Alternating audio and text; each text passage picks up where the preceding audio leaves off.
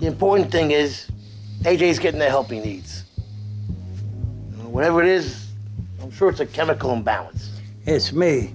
It's all these toxins they're exposed to. It fucks with their brains. Between the mercury and fish alone, it's a wonder there ain't more kids jumping off bridges. Or could it be the asbestos in the lakes? Who knows? Welcome, my friends, to Cut to Black, a Sopranos sit down. My name is Jim Scampoli, and I've seen every single episode of The Sopranos. My name is Jacob Burrows, and I've seen 84 episodes of The Sopranos.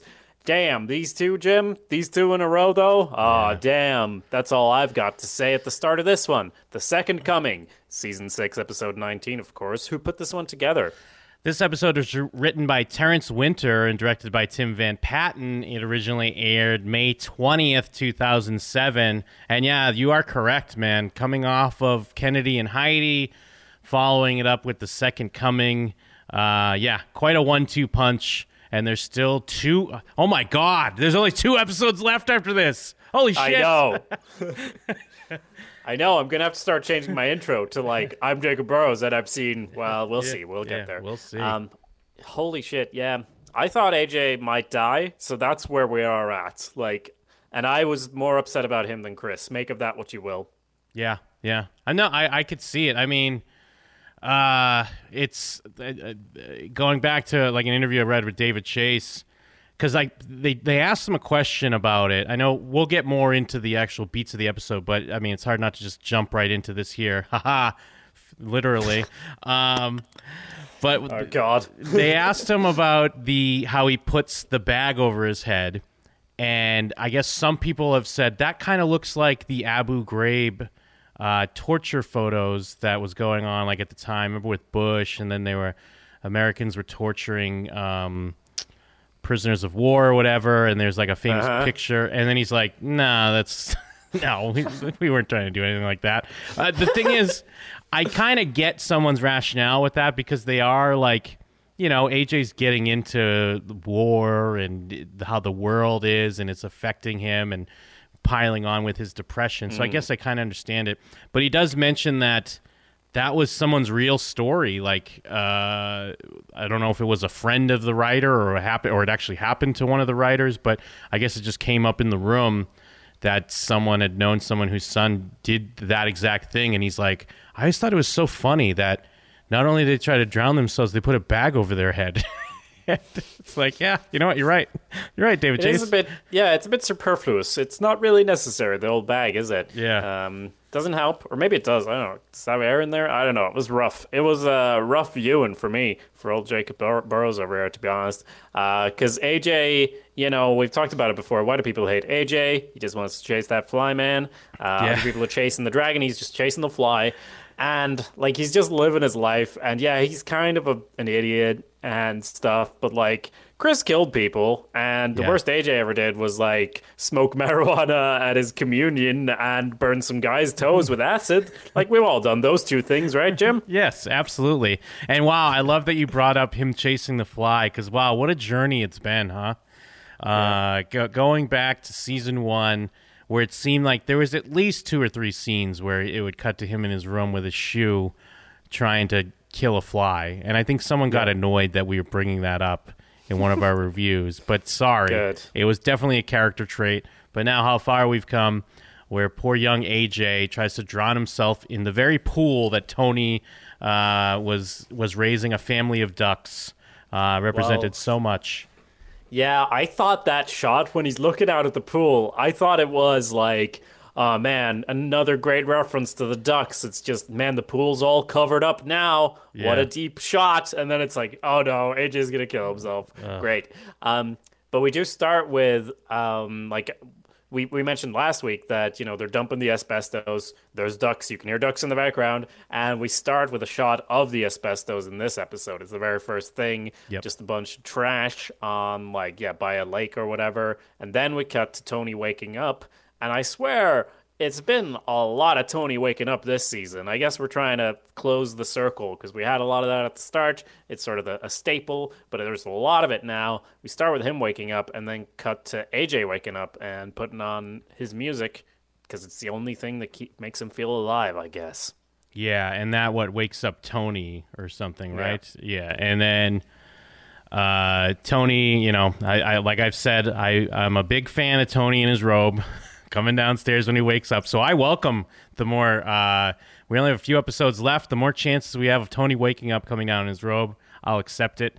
And a watch came from Vegas for Carmilla, because it's like we're totally back in. Even though we've come so far from season 1, we're totally back in Carmen Tony mode of earlier seasons, where even though we've gone through this journey of them splitting up and then having a business relationship and then kind of getting back together.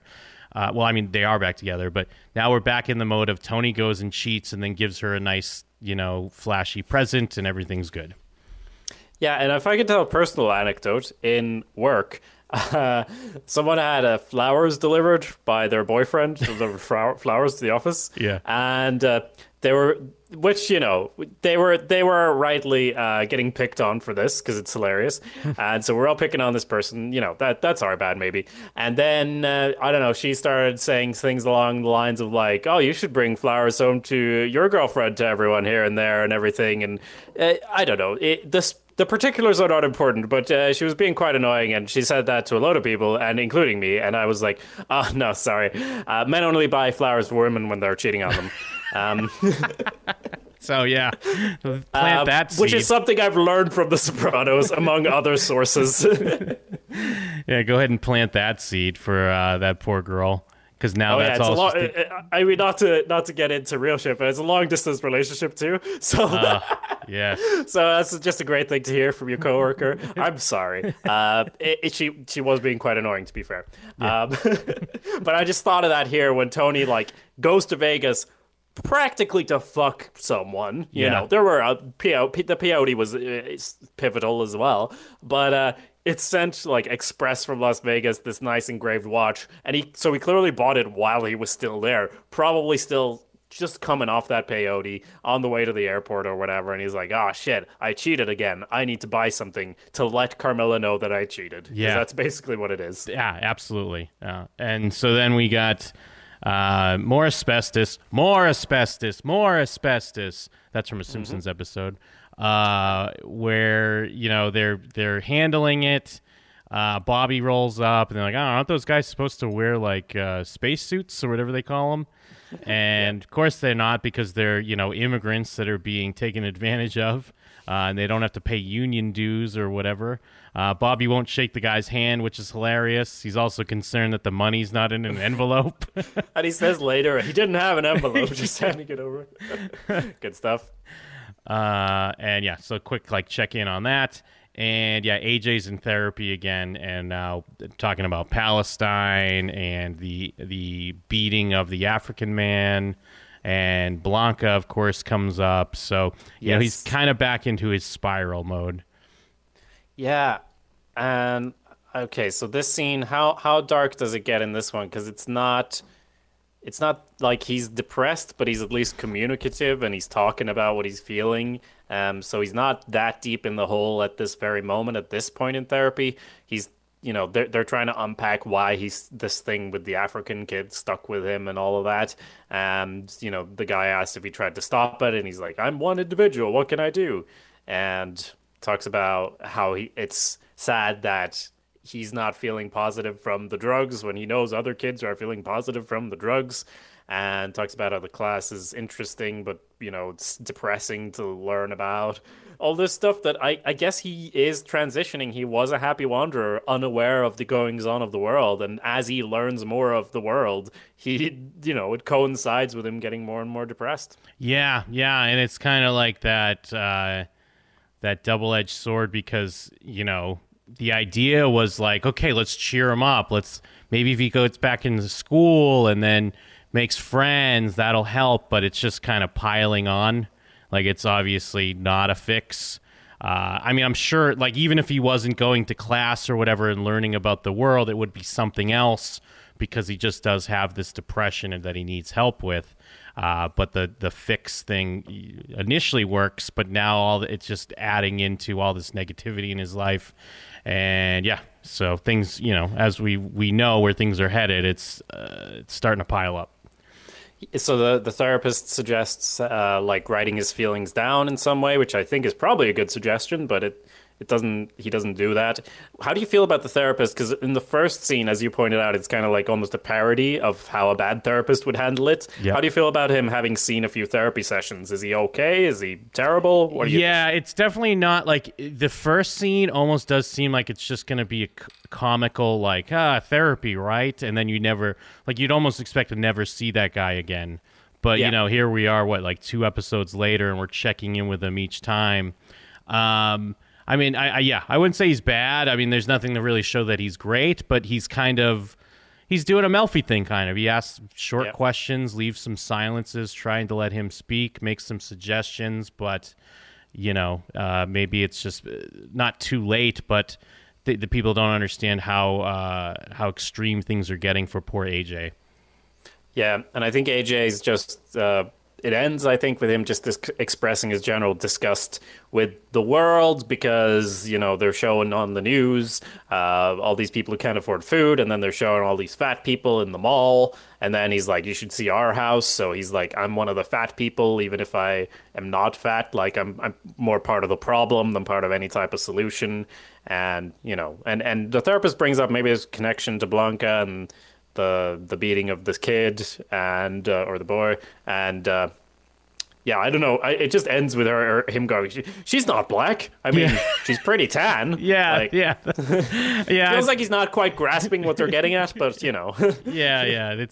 They always. I like that because they keep it AJ, and it's actually it's kind of very similar to Tony later on of how like you almost get it, and then poof, like it gets away. Like you almost have that thought or like that you're so close, but then I don't know. I guess you get in your own way type of deal.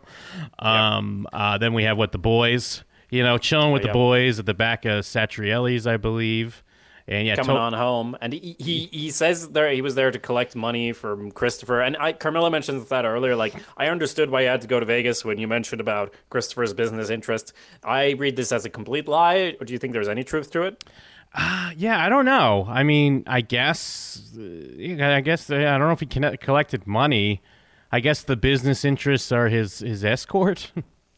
Yeah, that's probably it. Yeah. I mean, that's what I mean as well. Like he even brings up like doing drugs, and he's all like he's had this spiritual experience, and he tries to kind of relate some of it, but then just goes, kind of shakes his head and has some wine because he can't quite communicate it. He says like he tries to describe this moment, which the show shows us really well, of the flashing light and what it means, because we know what he saw in the coma and all this stuff. But when he tries to put words to it, he's just like, and then the sun came up, and he's just quiet, and Sill's like, oh yeah?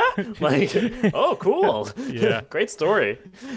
And then and then Paulie talks about how someone like slipped acid on in something of his or something like that. Like some laser beams were shooting from Junior's eyes.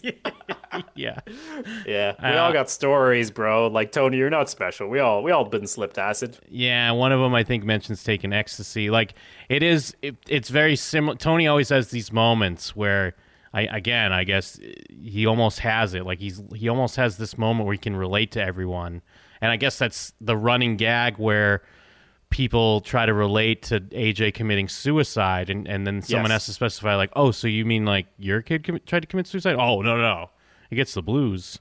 But exactly, it's very similar to this scene, which I think is intentional. When they're like, "Oh yeah, I did X, I did this, I did that," and then they're like, "Oh yeah, my kid, gets sad sometimes or whatever." And they got there is a nice picture of Christopher on the wall. Him in his director's chair or whatever. A nice little tribute. And again, so then when we get to this next scene when they're having dinner, like this is kind of similar to what I was talking about in the last episode. Like Tony again is still like wants to fuck Kelly. Because she talks about how the house is big and it's like scary or whatever, and he's like, "Hey, you just call. I'll be over there in 2 minutes." And it's like, "All right, guy, come on, Jesus, you already screwed this girl in Vegas."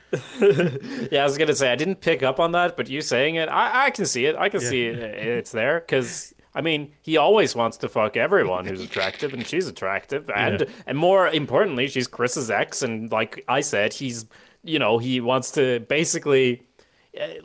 just the same way that AJ's regressing into watching cartoons sometimes, he wants to mentally regress and be, Happy Wanderer Chris and fuck his girlfriends and wives and everything. So, Tony gets what he wants. And then AJ comes down and he starts, oh, how can you eat that meat? They spray viruses on it to kill the rats. AJ's so woke. Yeah, totally. He totally is. Tony is everyone. I mean, in that moment, you don't want to hear that when you're trying to enjoy your dinner. You just have a nice dinner. I understand AJ's going through something, but, what does he say? He's like, oh, maybe they wouldn't do, maybe it must be good. Must be a good thing. Yeah. But, of course, AJ doesn't want to hear it. And then it's just great to hear him say, fine, bury your head in the sand, because I swear at some point there's been a scene where he has his head covered by a bucket or something, right? And that is a thing that happened. He's literally done that. So, and what's he having? He's making like tea or something. Yeah, he is woke. Good for him. Very woke. I thought it was like noodles or soup. Oh, maybe it is I noodles. Yeah, no idea. I guess going into like Kelly, because it's awkward because she has to sit there, she's already dealing with her own shit. And I think Tony even has to bring that up. Why are you bringing that up when people are going through things? It's trying to use her as an excuse. But even just going a little meta here, it's going to be interesting to get cast on The Sopranos. But it's such a weird spot for this actress who we do now know is the Wheeler mom on Stranger Things, Mike Wheeler's mom. Right. But because you're filling in for Adriana, who's a fan favorite OG character, so people are already kind of not going to be on your side, and then you don't get featured a ton. She's definitely more of a background character. I think you even mentioned in one episode you forgot that Christopher was married. Yeah. So it's got to be just a weird thing of being oh great, I'm on The Sopranos, but then it's you came in at the end, much like Tony Soprano in the pilot, thinking about how he came into he missed the good old days, if you will. It's true. She definitely doesn't get much of a chance to flex her acting chops. It would be when she's horrified in what was called a dream, but which we established was not a dream, when she's just, literally just has the phone and screams and drops it and then walking around being sad. That's pretty much been her role since day one, is walking around being sad. And because we're meant to see their relationship as kind of shallow in comparison to Adriana, it's supposed to be she's standing in, like you said. Yeah. So it's pretty tricky. It's basically it's a great credit for your resume, but it's not going to get people common people like you and me, Jim. We're not going to be talking about you. But hey, as far as on your resume, that resume though. Oh, magnifique, of course. Imagine that on your fucking show reel though. Even still. That's true. Yeah, you throw in that scene when you drop the phone, you're screaming, and then that scene when you're scared in your house because Paulie's driving over all the landscaping. She does have some lines, so she's better off than some. But but yeah, I guess you might use this scene, even though she doesn't say much, because she's there with Tony and Carmilla and everything. It's a real scene and everything. Mm-hmm. But yeah, I think Carmilla at this point is a kind of positive. At least he's reading. It's something. Yeah, can't be that bad. It moves on to that as well. I think he's paying more attention in class now than last episode when he was in class, Yeah, it gives more depth to those cutaways in the previous episode, where we just do see him in class, intercut with Tony in Vegas, because it's all right, we get it. Yeah, he's learning. But then you were mentioning the Vegas shine in the last episode. I mean, W.B. Yeats, from what I'm reading, is an Irish poet. This is correct. So here we go, repping Ireland, where you do currently reside. I got a fucking book by him right on the shelf right here, right next to me. And I've walked past his house, or one of his several houses. Oh, that's great. That's awesome. Getting a bit Irish, and I always mispronounce his name, so I'm not even going to try. I was going to say I'm Yates, probably not. Yeah, I don't know if I'm saying it correctly, but yeah, Yates, something or other. But where the episode gets its name, the poem, The Second Coming. Yeah, and that's the one he's reading there about the something monster slouching towards Bethlehem or whatever. Did you read any into this? Because it is very strange to see AJ reading poetry. We should know already in that scene that something is majorly off, right? Like, this is not correct. He's reading into this and he's getting something from it. I guess it's not helping though. Yeah, no, absolutely. Yeah, I mean, I was reading through the poem and like and what Ralph beast, its hour come round at last, slouches toward Bethlehem to be born. And I mean, I don't remember this. So obviously, I have to credit Wikipedia. I guess Dr. Melfi had quoted this poem in the episode Cold Cuts. She said 2 lines: "The center cannot hold, the falcon cannot hear the falconer." So, that's season 5, episode 10. So, they love this poem. What can you say? And I mean, it's a pressing poem, just basically about how, the world could come to an end. Things are bad. One of the big lines they point out in the Sopranos session is that the best lack all conviction, while the worst are full of passionate intensity. And I think that it's an apt comparison with the Sopranos of how you're seeing some of the worst people and they are the most intense and they're ready to be gung ho and do all their crime. Meanwhile, the best of us are just kind of happy wanderers. There's people that are casualties for the most part, except for Kennedy and Heidi, if you will. Of course. Well, we all have a Kennedy and Heidi within us, Jim. Yes. So, yeah, I guess, not to get too into the poem, but it was, I guess, written to reflect the atmosphere of post-war Europe after World War I. And I'm not convinced that AJ got any of that from it. I'm kind of interested to think, what did AJ see in this thing, Because it would be, and I'm no poetry expert myself. I'd probably do a pretty surface reading too, but there's a lot of depressing stuff in there, generally, I'd say. It's not like a happy poem, necessarily. It's also written at this time of the Irish War of Independence, which was going on then at the time, too. So, it's not really a positive view of the world. Yeah, and I think it just, what it comes down to as well, it just happens to be the thing that kind of solidifies his mindset. It could have been anything. It could have been, an episode of South Park or something, or, Borat, as is mentioned in this episode.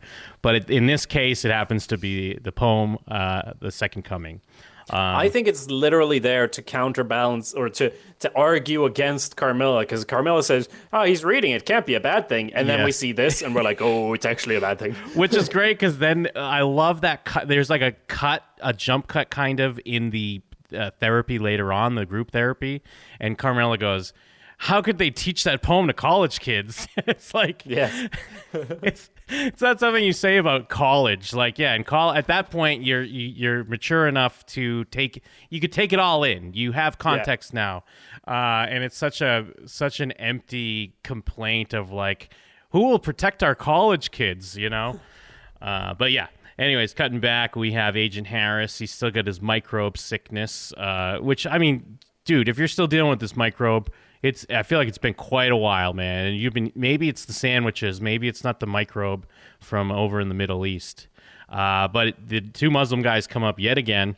What they show them a picture, they verify, and they rush out one of those oh yeah, all systems go or something.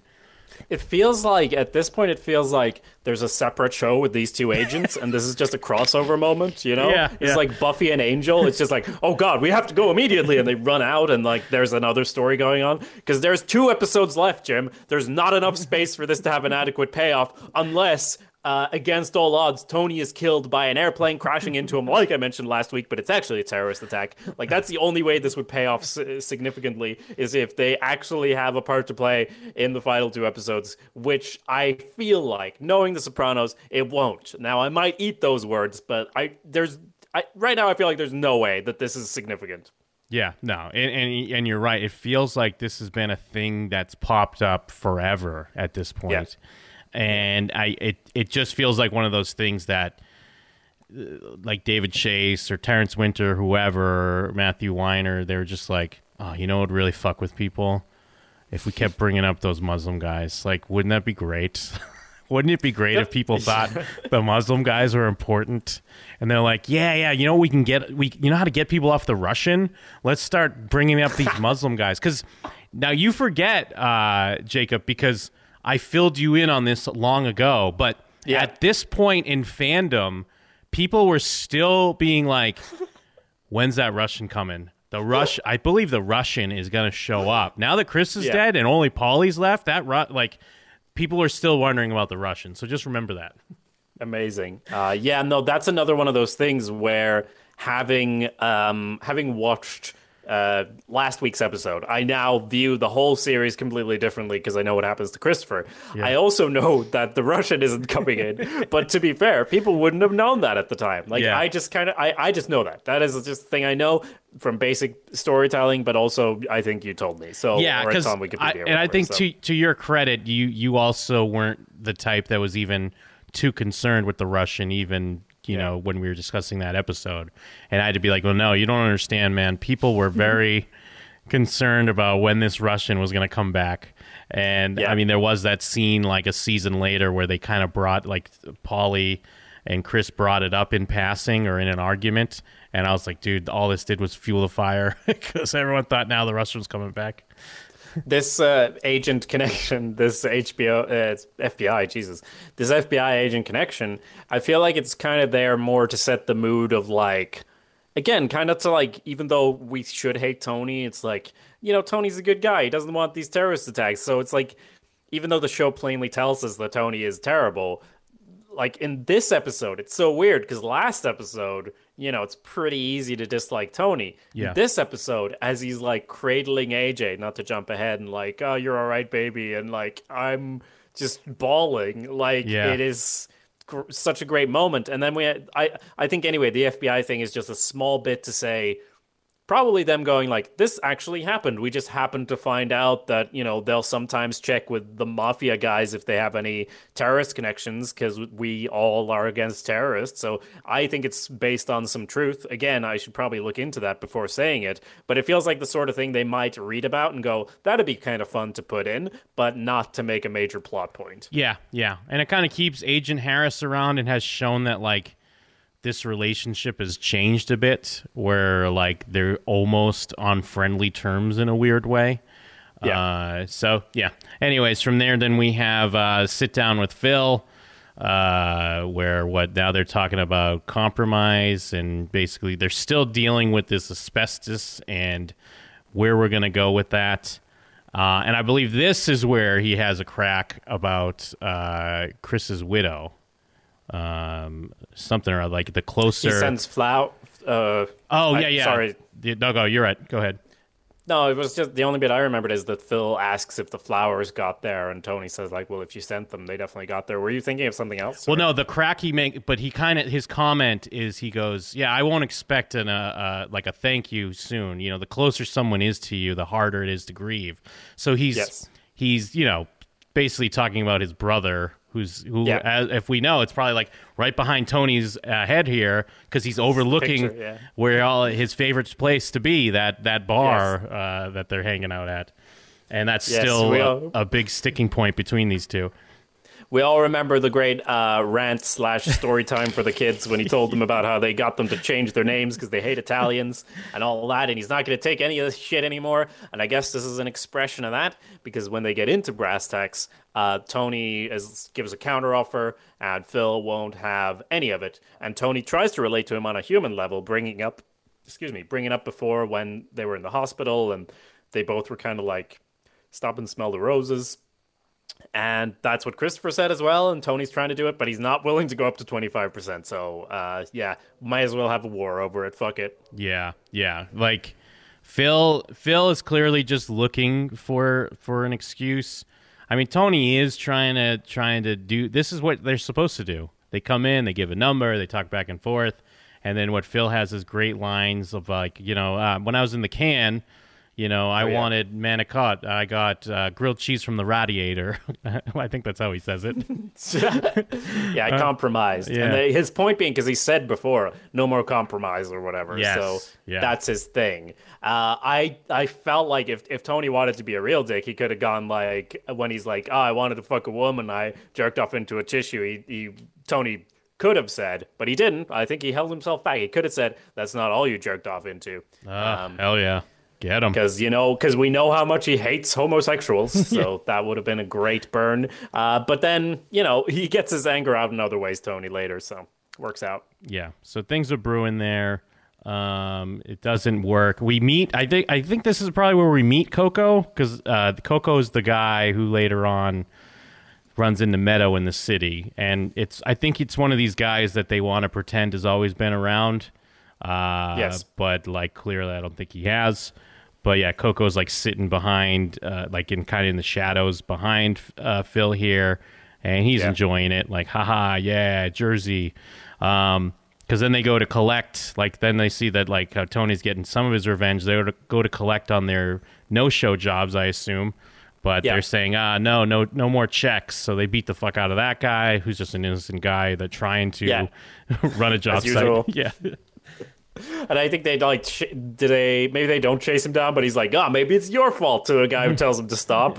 And he just throws the thing after him, but it like a big land measuring thing. It throws it after the guy, but it's nowhere close. Like they don't really, they just take his money and say Tony Soprano owes you $320, and that's it. Of course, like we pointed out many times, it's just innocent bystanders who take the fall for all this. Tony has yet to this, of course, matters way less than some guy saying some shit to his daughter. So, Yes, yeah. Even though this guy is now in the hospital and might not walk, you never know. So then we have AJ, he's on his computer, and then Meadow comes in trying to cheer him up, talking about Borat. And then I love AJ. AJ is woke because he's like, that wasn't fair to the people involved, which is, fairly true. They were being duped. They were being duped by Borat. Yes. And, she just tries to talk to him, and he brings up, we're going to bomb Iran, which, very apt, very now. Ahead of his time. Ahead of his time, for sure. And she asked him, is this still about Blanca? And I love because he's like, I don't even know. I'm not sure. That feels honest. Yeah. There's other bits that aren't as honest when she, rightfully tries to motivate him and say, like, maybe you need your own place or whatever. And he says, I can't hold down a job in my condition. And then he says the most bullshit line ever of, like, I can't be away from my mom's cooking. It might mess with my body chemistry or balance or whatever. And I'm like, oh, wow. Some real bullshit thrown in there as well, along with the actual honesty of saying, like, I don't even know anymore. Yeah. Well, especially because in his previous scene, he was complaining about the steak that she made that they were eating. Oh, yeah. And he was making like you said. I think I was wrong on the tea. He was making microwave noodles. So pretty sure you can get microwave noodles in your own place. Plus, Carmela, she'd be rolling through doing his laundry, bringing him, leftover manicotti and some. What was that shit she had with Richie? It was like pig innards and something or other. Who knows? Yeah, I'm sure she would. But they get into some interesting stuff as well around all this other stuff where, when she dropped out, because he's dropped out now, this is news. Like we saw him in class just like a couple of scenes ago, but now he's dropped out. And she says when she took a break as well, they busted her balls, but they didn't, like, it wasn't that big of a deal. And he thinks that she's the favorite, and she says, we're Italian and you're their firstborn son. Like, you're always going to be more important. And I don't know how he takes it. Yeah. I think there's obviously some truth there.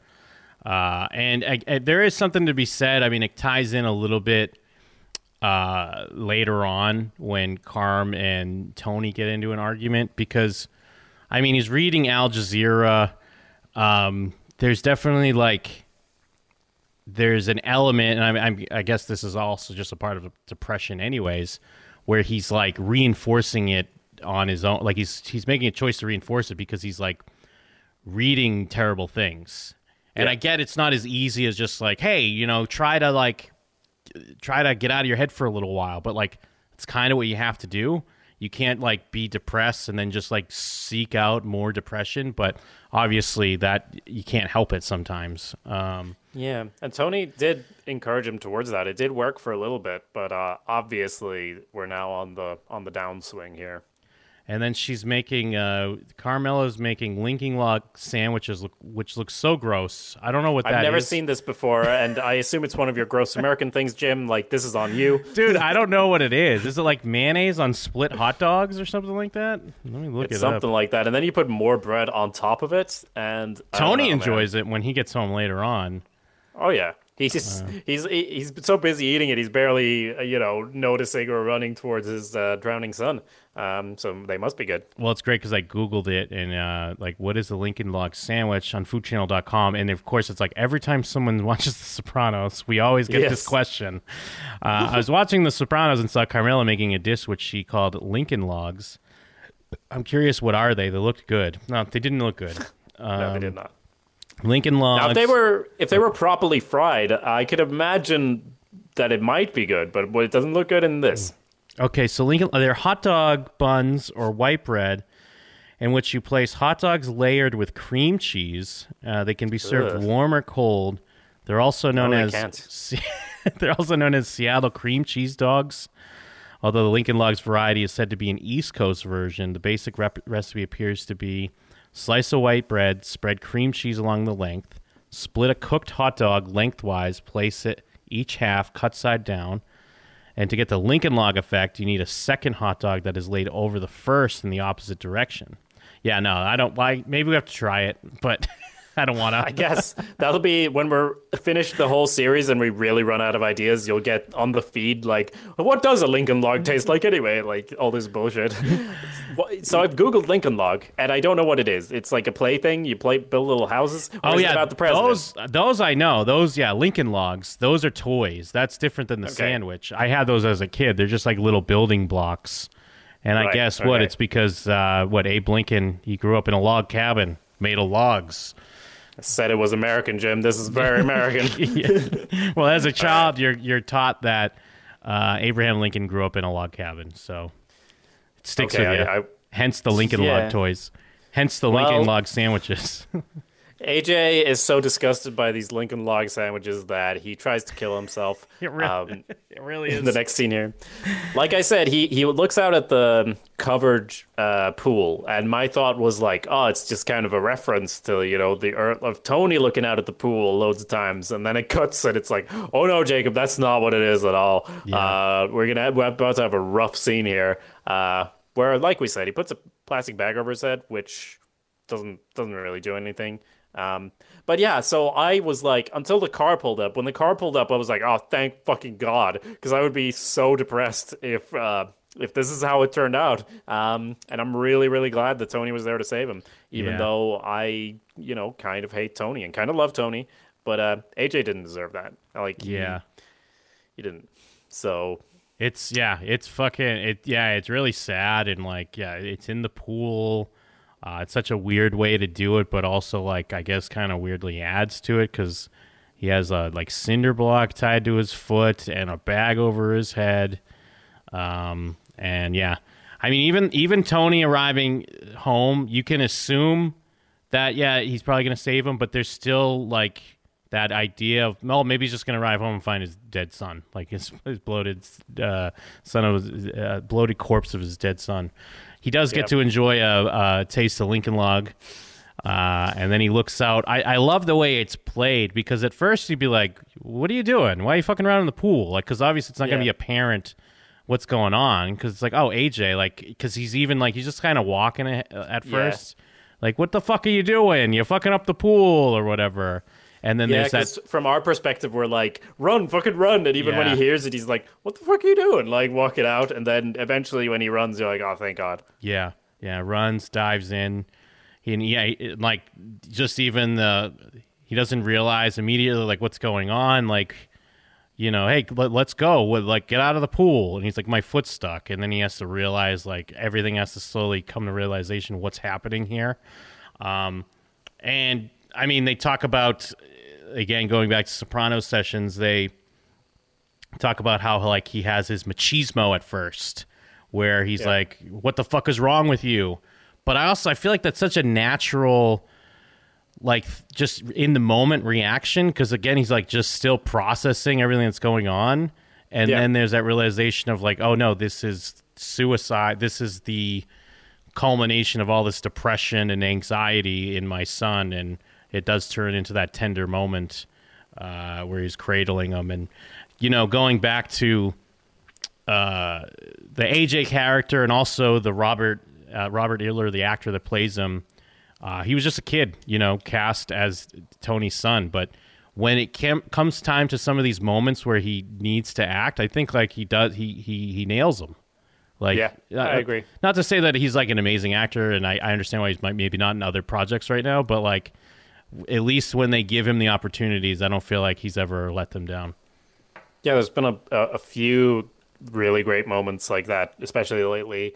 And like I don't know why, but I always try to go like, oh yeah, he's really well directed there, Yeah. like which is kind of a dick move, because he does do the acting himself. But we've always said that they know how to play AJ or know what to do with AJ that like works for him and his acting. And yeah, this really works, and it's heartbreaking. And of course, Tony is there. Gandolfini's pulling his fair share. I agree as well. I don't think it's like necessarily machismo of like going like the fuck you do, and like he doesn't have like a persona on. It's his natural reaction. But as he sort of sees the complete and total breakdown that AJ's having, he gets stripped away.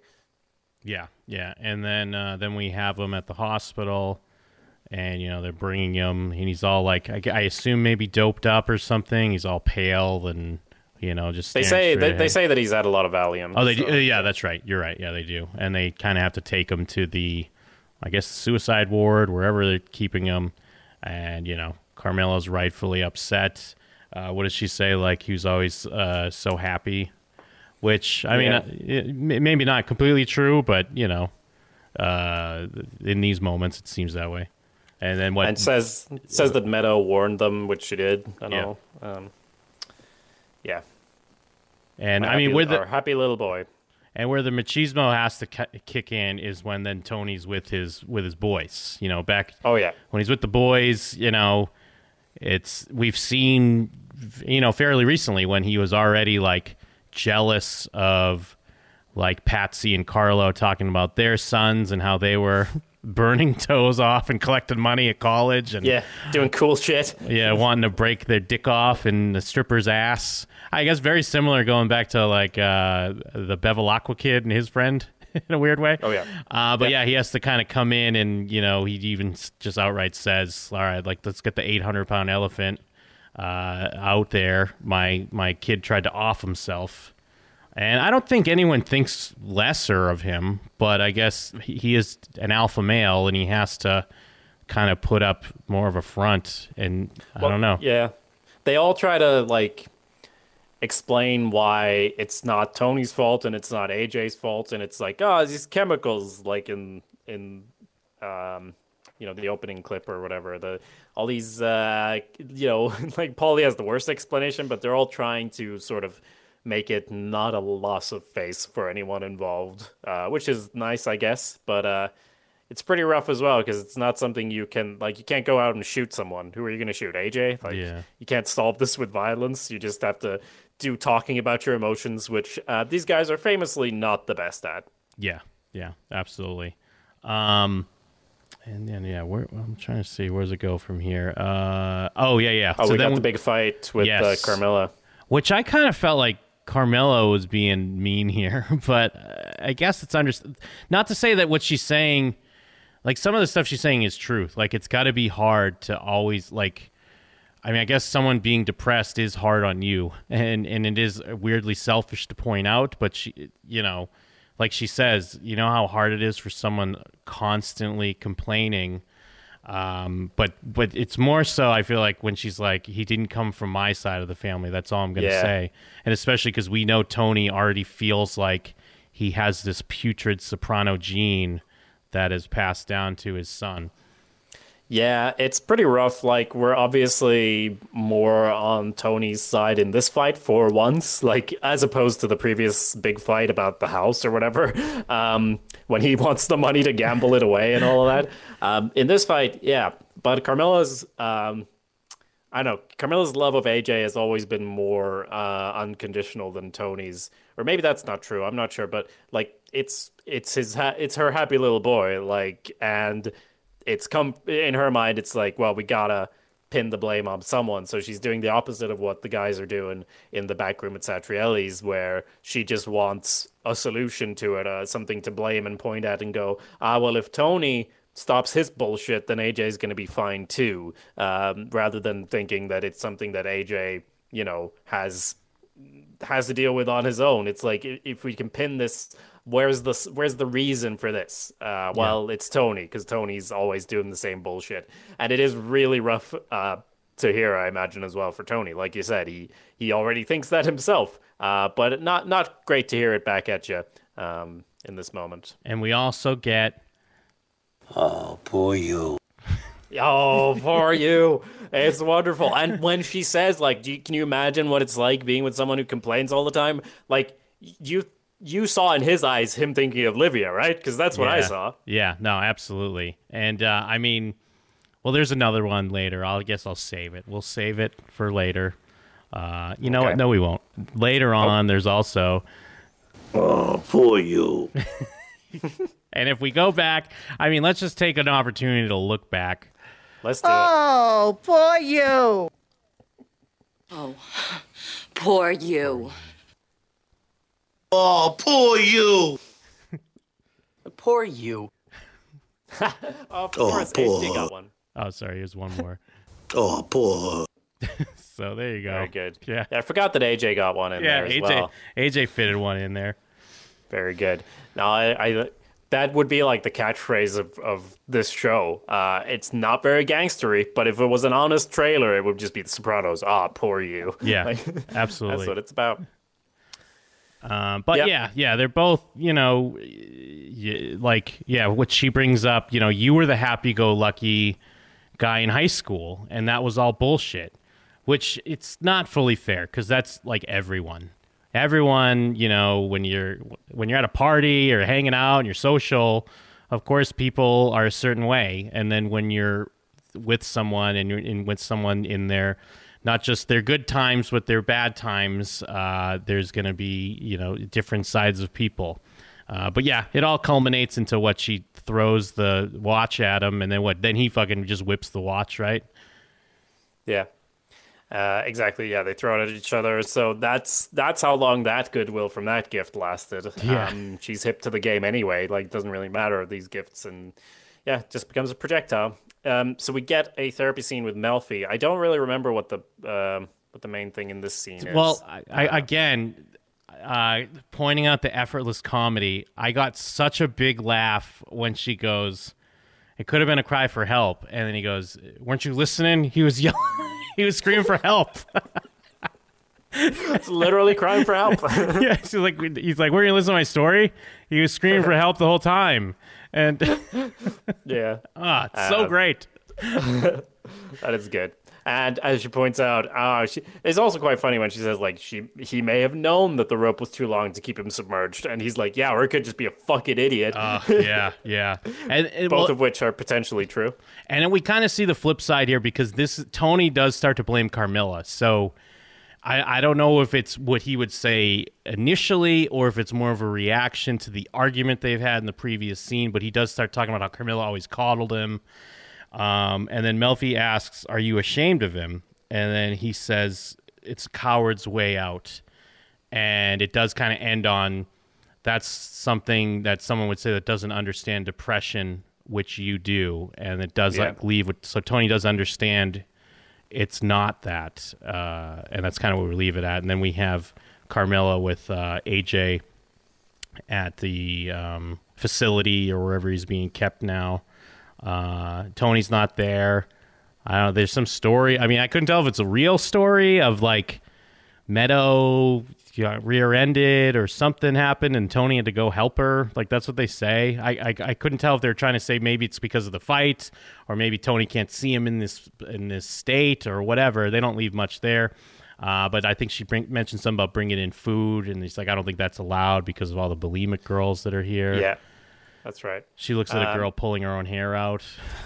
Yeah, real healthy environment. But at least he has group.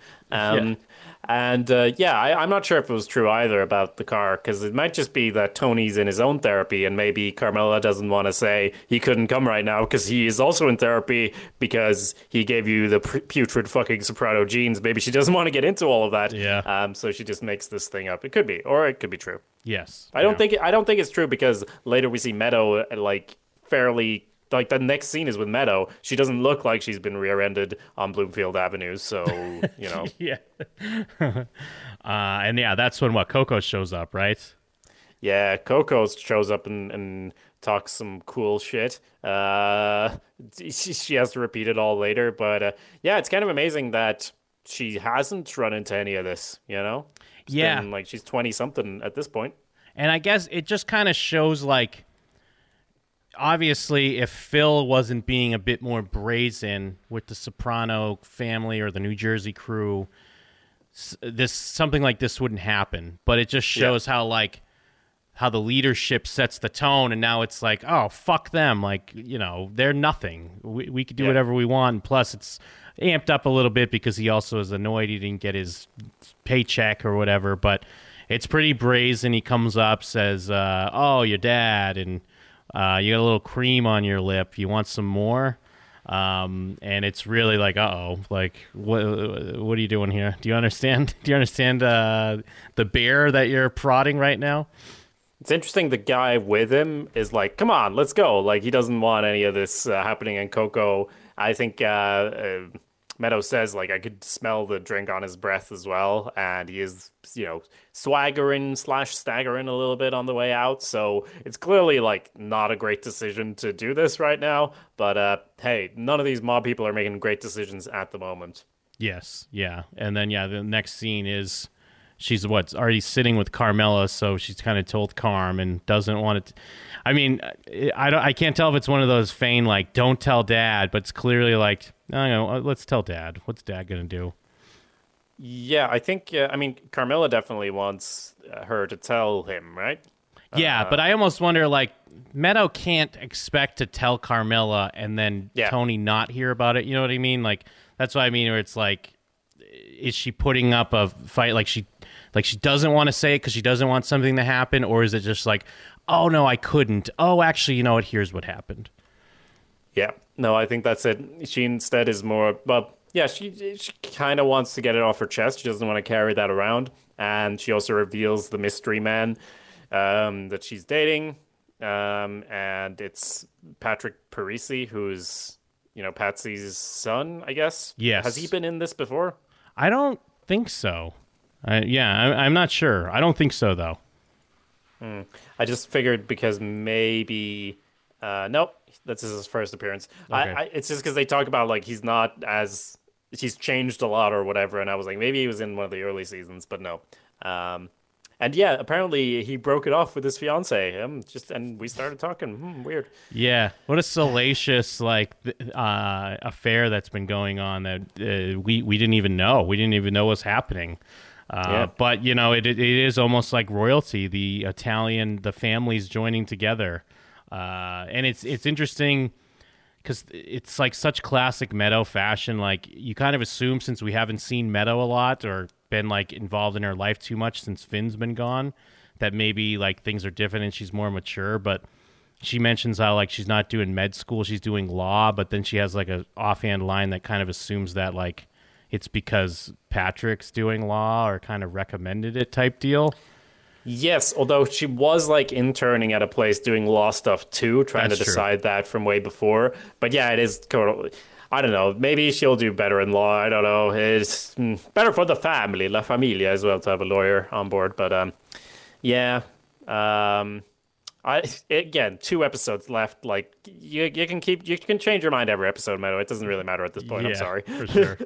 And you're gonna do it. You're gonna change it next season too, if there was a next season, and there isn't. So we'll just imagine that. And the way Tony plays, it's great though, where he's just kind of like, even when she's talking, he's kind of staring off in the distance. You know, he's just thinking about Coco and how, because first he's like, don't worry, he's an idiot. But, you know, it's like the wheels are spinning on what he's going to do once he runs into Coco for what happened here. Yep.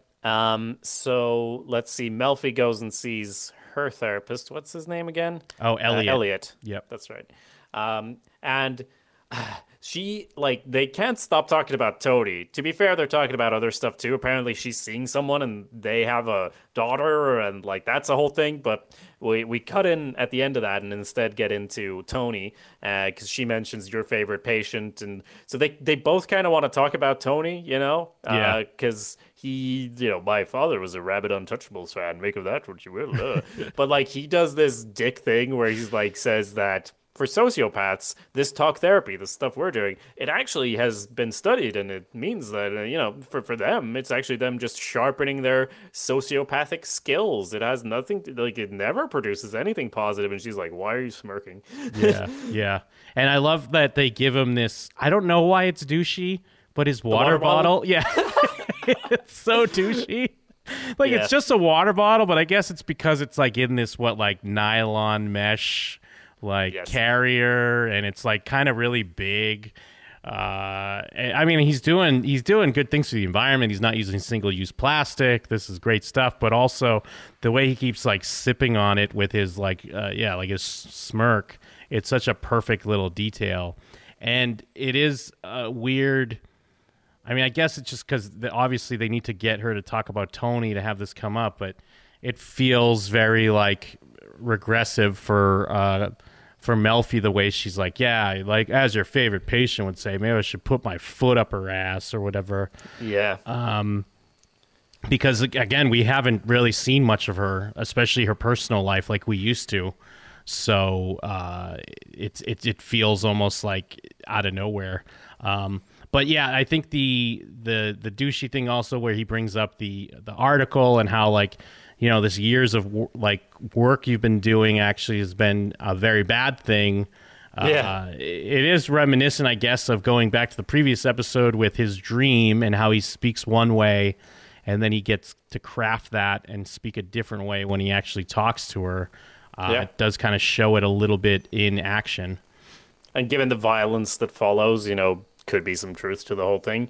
But it is great, the water bottle, because the first time he sips it, it's kind of like emphasized, like it's like, oh, that's a big bottle. But then the end of the scene is literally just him saying is like, the conviction rates were higher for vendors in therapy than people not receiving treatment at all. And it cuts to her, and it cuts to back to him, and he's just drinking like a big gulp, staring her down. So it's so comedic.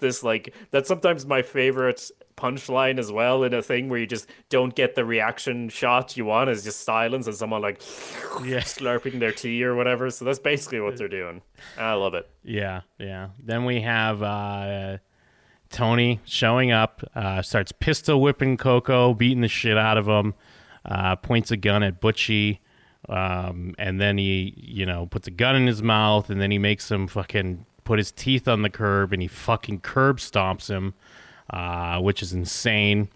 And, Butchie's like, oh, you're making a big mistake here. But also, hey, I mean, it was his daughter. What do you think's going to happen? Yeah. I thought he killed him there, because the only time I've seen this in media, really, I think, is American History X.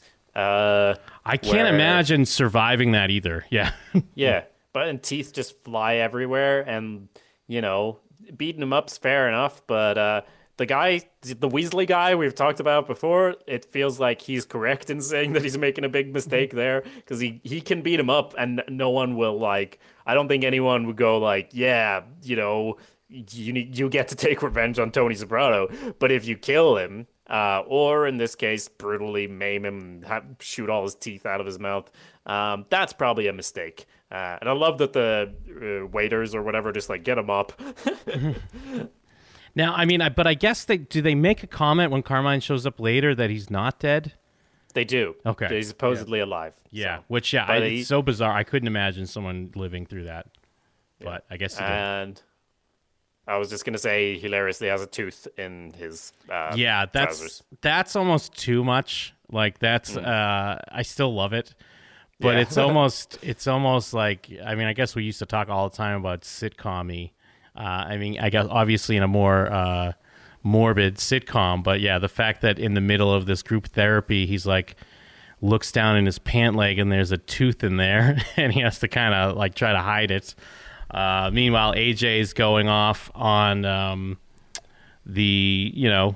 talking about the past, which it's at first it seems almost like, I don't want to say like fully legit, but like makes sense. But then when he's like, you made me wear that raincoat in second grade and I got beat up for it. And I'm kind of with Tony almost like, oh, Jesus. Like now you're just kind of, he's in excuse mode like he was with Meadow. Yeah, I think that's part of it. It's interesting how the scene is put together. I think it like cuts basically, like it cuts forward a few times where after the two thing where it's like cuts to them being silent and then cuts to them talking in the middle of one conversation and then cuts to them being silent. And it's kind of like this thing of Melfi and every therapy scene we've seen where they leave a silence to be filled. The one significant part feels like when this thing that we saw where Olivia said, that it's all a big nothing and you die on your own or whatever, and that was said to AJ. I don't remember when, but he was obviously quite young and it stayed with him and he's talked about it with his therapist. And it's a great unifying moment there because Tony's dealt with Olivia's line staying in his head for years and years. So he definitely can relate to that even if he can't relate to the dorky raincoat. Yeah, because that definitely feels like, obviously there's some substance there, and he was pretty young and impressionable at the time. I think that's one of the clips we used to open when we discussed that episode. And it does feel like something that would stick with you, especially when you're getting the blues, as Carlos would say. It's all a big nothing life, and you die in your own arms. Yep. And then there's that cut of like, what kind of poem is that to teach to college students, which I love. So he's dealing with that. Then we cut to Patsy, who's all, he's very happy that Meadow and his son are together. Tony's reactions and the faces he's making about it are so great because he's clearly not as excited. Well, to me, Patsy will always be that guy who they kept on because they liked him even after they killed this character and they were like, yeah, he has a twin. Like, that's what I think of every time he's on screen. I think he has a similar level of significance in Tony's life. And to go now, we're going to be like, what? Grandparents. I don't know. We're not too young to be grandparents. And I mean, he's also, because of that, because they killed his twin brother and they had to like keep the actor on. He is the guy that almost killed Tony when the FBI were like setting up their sting, like setting up the lamp. Yeah. He showed up with a gun and then he decided to just piss in his pool instead. That's right. Yeah. So you want to be grandparents for that guy? So little Carmine shows up and they have a little talk about, and he also has some platitudes about his daughter, and Tony's like, but she went through some serious stuff though, and he's like, no, she's fine. Yeah. But anyway, so they say, he's there to broker a deal. That's what he does. He's the brokerer at this point, and he's gonna smooth things over, and they have to go and apologize. And I already can tell that that's not gonna work out great. Tony's really upset still. Yeah. And then we check back in with Melfi again. And like I almost wanted to use some clips from here, but I think it's always stayed with me. I think one time way back when you mentioned something about using therapy clips because it's so easy. So that's why I'm always like, can't use another therapy clip. But I don't remember saying that, but okay. This is the kind of thing. I'm Livia just saying stuff. I don't know it stays with me. It's stuck with me. But because this is where he kind of gets more into Vegas and peyote here. And he talks about that, he believes there's an afterlife. There's something else. And what does she say? She says something like it's silent, and then she says alternate dimensions, and he's like, what are you gonna be funny now? Or something like that. And I don't think she's making a joke. I think she's just trying to kind of go with his idea. But then he has our mothers are the bus drivers. Nay, they're the bus. And they bring us to our destination, and they move on, and we spend time trying to get back on the bus. She makes a comment like that's like astute or something like that. And he's like, yeah, don't be so surprised. Yeah. But yeah, I think it's a good scene. It's showing that Tony does have like like I think he has, to go against what Elliot said, he has learned a lot about, from therapy. He's learned a lot about himself and about the way he reacts. I guess, to Elliot's credit, maybe he's not using that for good, but he's clearly a different person than he was in season 1. Yeah, I think the bus thing is basically, I'm sure there's been jokes in this show about it as well, but it's like saying that Freudian psychology or whatever is all about wanting to fuck your mother, and that's not quite it, I guess. But like that's the easy joke to make. But then this is his reinterpretation of that, the essence of that psychological understanding of like even though your mother's brought you into this world, they're very important. There's still like more I just got distracted because I swear it's so cold in my room that I'm breathing and the air is getting like what's the word? It's steaming from my breath. You're getting all right. Yeah, so that's cool. That's the ghost yes. James Gandolfini visiting you right now. Yeah, pretty weird. Sorry about that. Anyway, point was, that's his way of describing the main thesis of Freudian psychology, of saying that, we're all obsessed with what happens in the first few years of our life as, our parents mold us. And him saying we all trying to get back on the bus could be read as like trying to get back inside your mother. So that's the bit where he's found other ways of describing what Freudian psychology describes in a way that's very difficult to put into the right words, if that makes sense. No, I think that makes complete sense. And that's where it kind of goes into, like, it is, like, he's there and he's trying to, like, put it into words and he's trying to explain it. And that's why he says, like, you have these thoughts and you almost get it. And, like, hearing him say that, like, I can relate to that so much, because you feel like you have, like, these epiphanies, or sometimes you feel like you've had an epiphany in the past and then now you can't remember it. Like that type of thing. And it's like, it feels like you're so close and then it's just out of grasp. And I mean, especially tying it into him seeing the light, and then what he does or doesn't remember from his, coma visions or dreams or afterlife, however you want to connect that, and how he's connecting it to, there being something more once you go or once you die. Yeah. So there's just a couple of short scenes left where Tony shows up to apologize with the little Carmine, and they get turned away at the door, even though it's all brokered and settled and it's decided. Do you think Phil just changed his mind? Yeah. I mean, I guess it's like, or was this always this weird power move? Like this is the plan? But then again, he kind of looks pathetic because he's yelling out the window at as they're walking away. That's right, cocksucker. So yeah, I thought it was. I thought, because it is the last few episodes, I thought like, right, this is when the bullets start flying. They just lured them over there. But no, I guess it would be pretty stupid to do on your home turf. But there you go.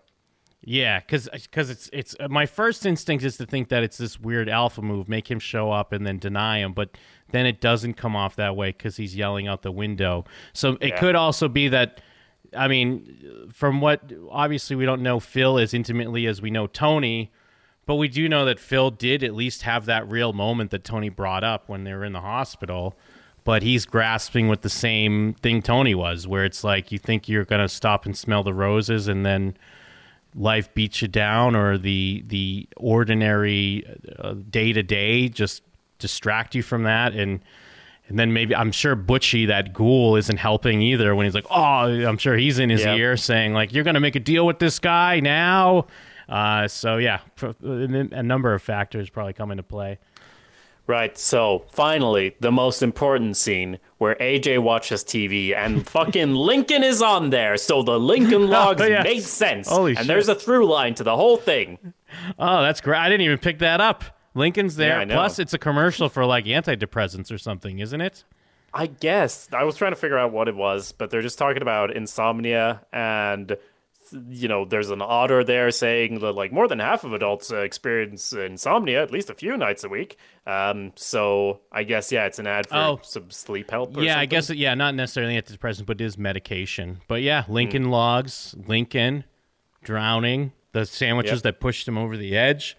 I love that Tony shows up with a pizza because I feel like we've seen this. There. Well, but also we've seen this many times. I mean, I think when he yelled about AJ being his heir or whatever, remember that time when he was like, I'm supposed to, when he didn't want to get a vasectomy, and he's like, I'm supposed to get a vasectomy, and this is my heir, after like AJ dropped like a dish or something stupid. Yeah. And I'm pretty sure he showed up in his room with a pizza. Of course, there's that classic time he showed up in the pizza, and then he got kicked out of the house, and he came back and took the pizza. Yeah, that's right. Of course. And plus, obviously, Sopranos and food, that's always a thing. Like, I'm going to make you feel better. Let's have some food. But of course, if he had been there earlier, he would have known that you can't bring food into the place. So he doesn't even have that, like, safety net. And we get that lingering end shot where he walks in and kind of takes AJ over under his arm, and they walk off together. So great stuff. Yeah.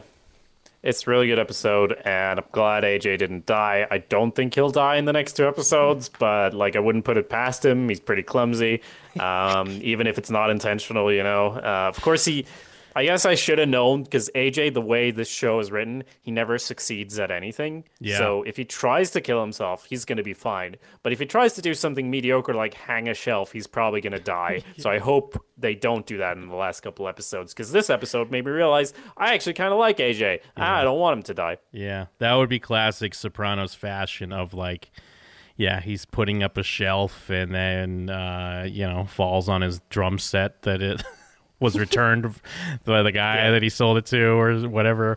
But yeah, I'm with you. I think we've always, I feel like we're a little bit different from at least the louder Sopranos crowd I read online who very much hate AJ, which I still do get to a point, but I think this show we've always been a champion for good old Anthony Jr. Agreed. And we'll continue doing so for 2 whole episodes. Now, if you want to share your thoughts on this episode or either of the upcoming episodes, I hear they're quite important. You can email us at showswhatyouknowshow@gmail.com, or, of course, leave us a review on Apple Podcasts or wherever you get your podcasts, though the Apple Podcast ones are the ones that we actually see and we'll read out if you send one in. Would really appreciate one if you haven't already. Or, again, just email us at showswhatyouknowshow@gmail.com. Share your thoughts on the end of the series as we get there very slowly. And thank you again for coming along with us. I feel like I have to say it every episode. Yeah, no, absolutely. And yeah, 2 to go. Very bittersweet, very exciting, but also, like it feels like a piece of my soul. A piece of my soul is going to go away, but then we just have to rewatch it again. The Sopranos is like a bus, right? Yeah. I'll leave it at that. So yeah, everything Jacob said. Please send in your feedback. Please rate and review the show. Please tell a friend. And I don't know. Is there anything else? Just 2 things. First, you can go to showswhatyouknow.com for all of our other coverage, say Real History, where me and 2 Irish fellows, as we've talked about lately, I am in Ireland, we talk about history and historical films and how they relate to the real history that was going on at the times. We also have Blank Meets Blank, where Jim and I make up new television shows, just randomly brainstorming stuff from 2 hat drawings. It is very good. They're both available on Spotify as well as your podcatcher of choice, most likely. And we have coverage of general TV shows as well, like any of your favorite shows. There might be an episode on at showswhatyouknow.com. And then there's just one more thing, Jim. Oh, yeah. What's that? Cut to black.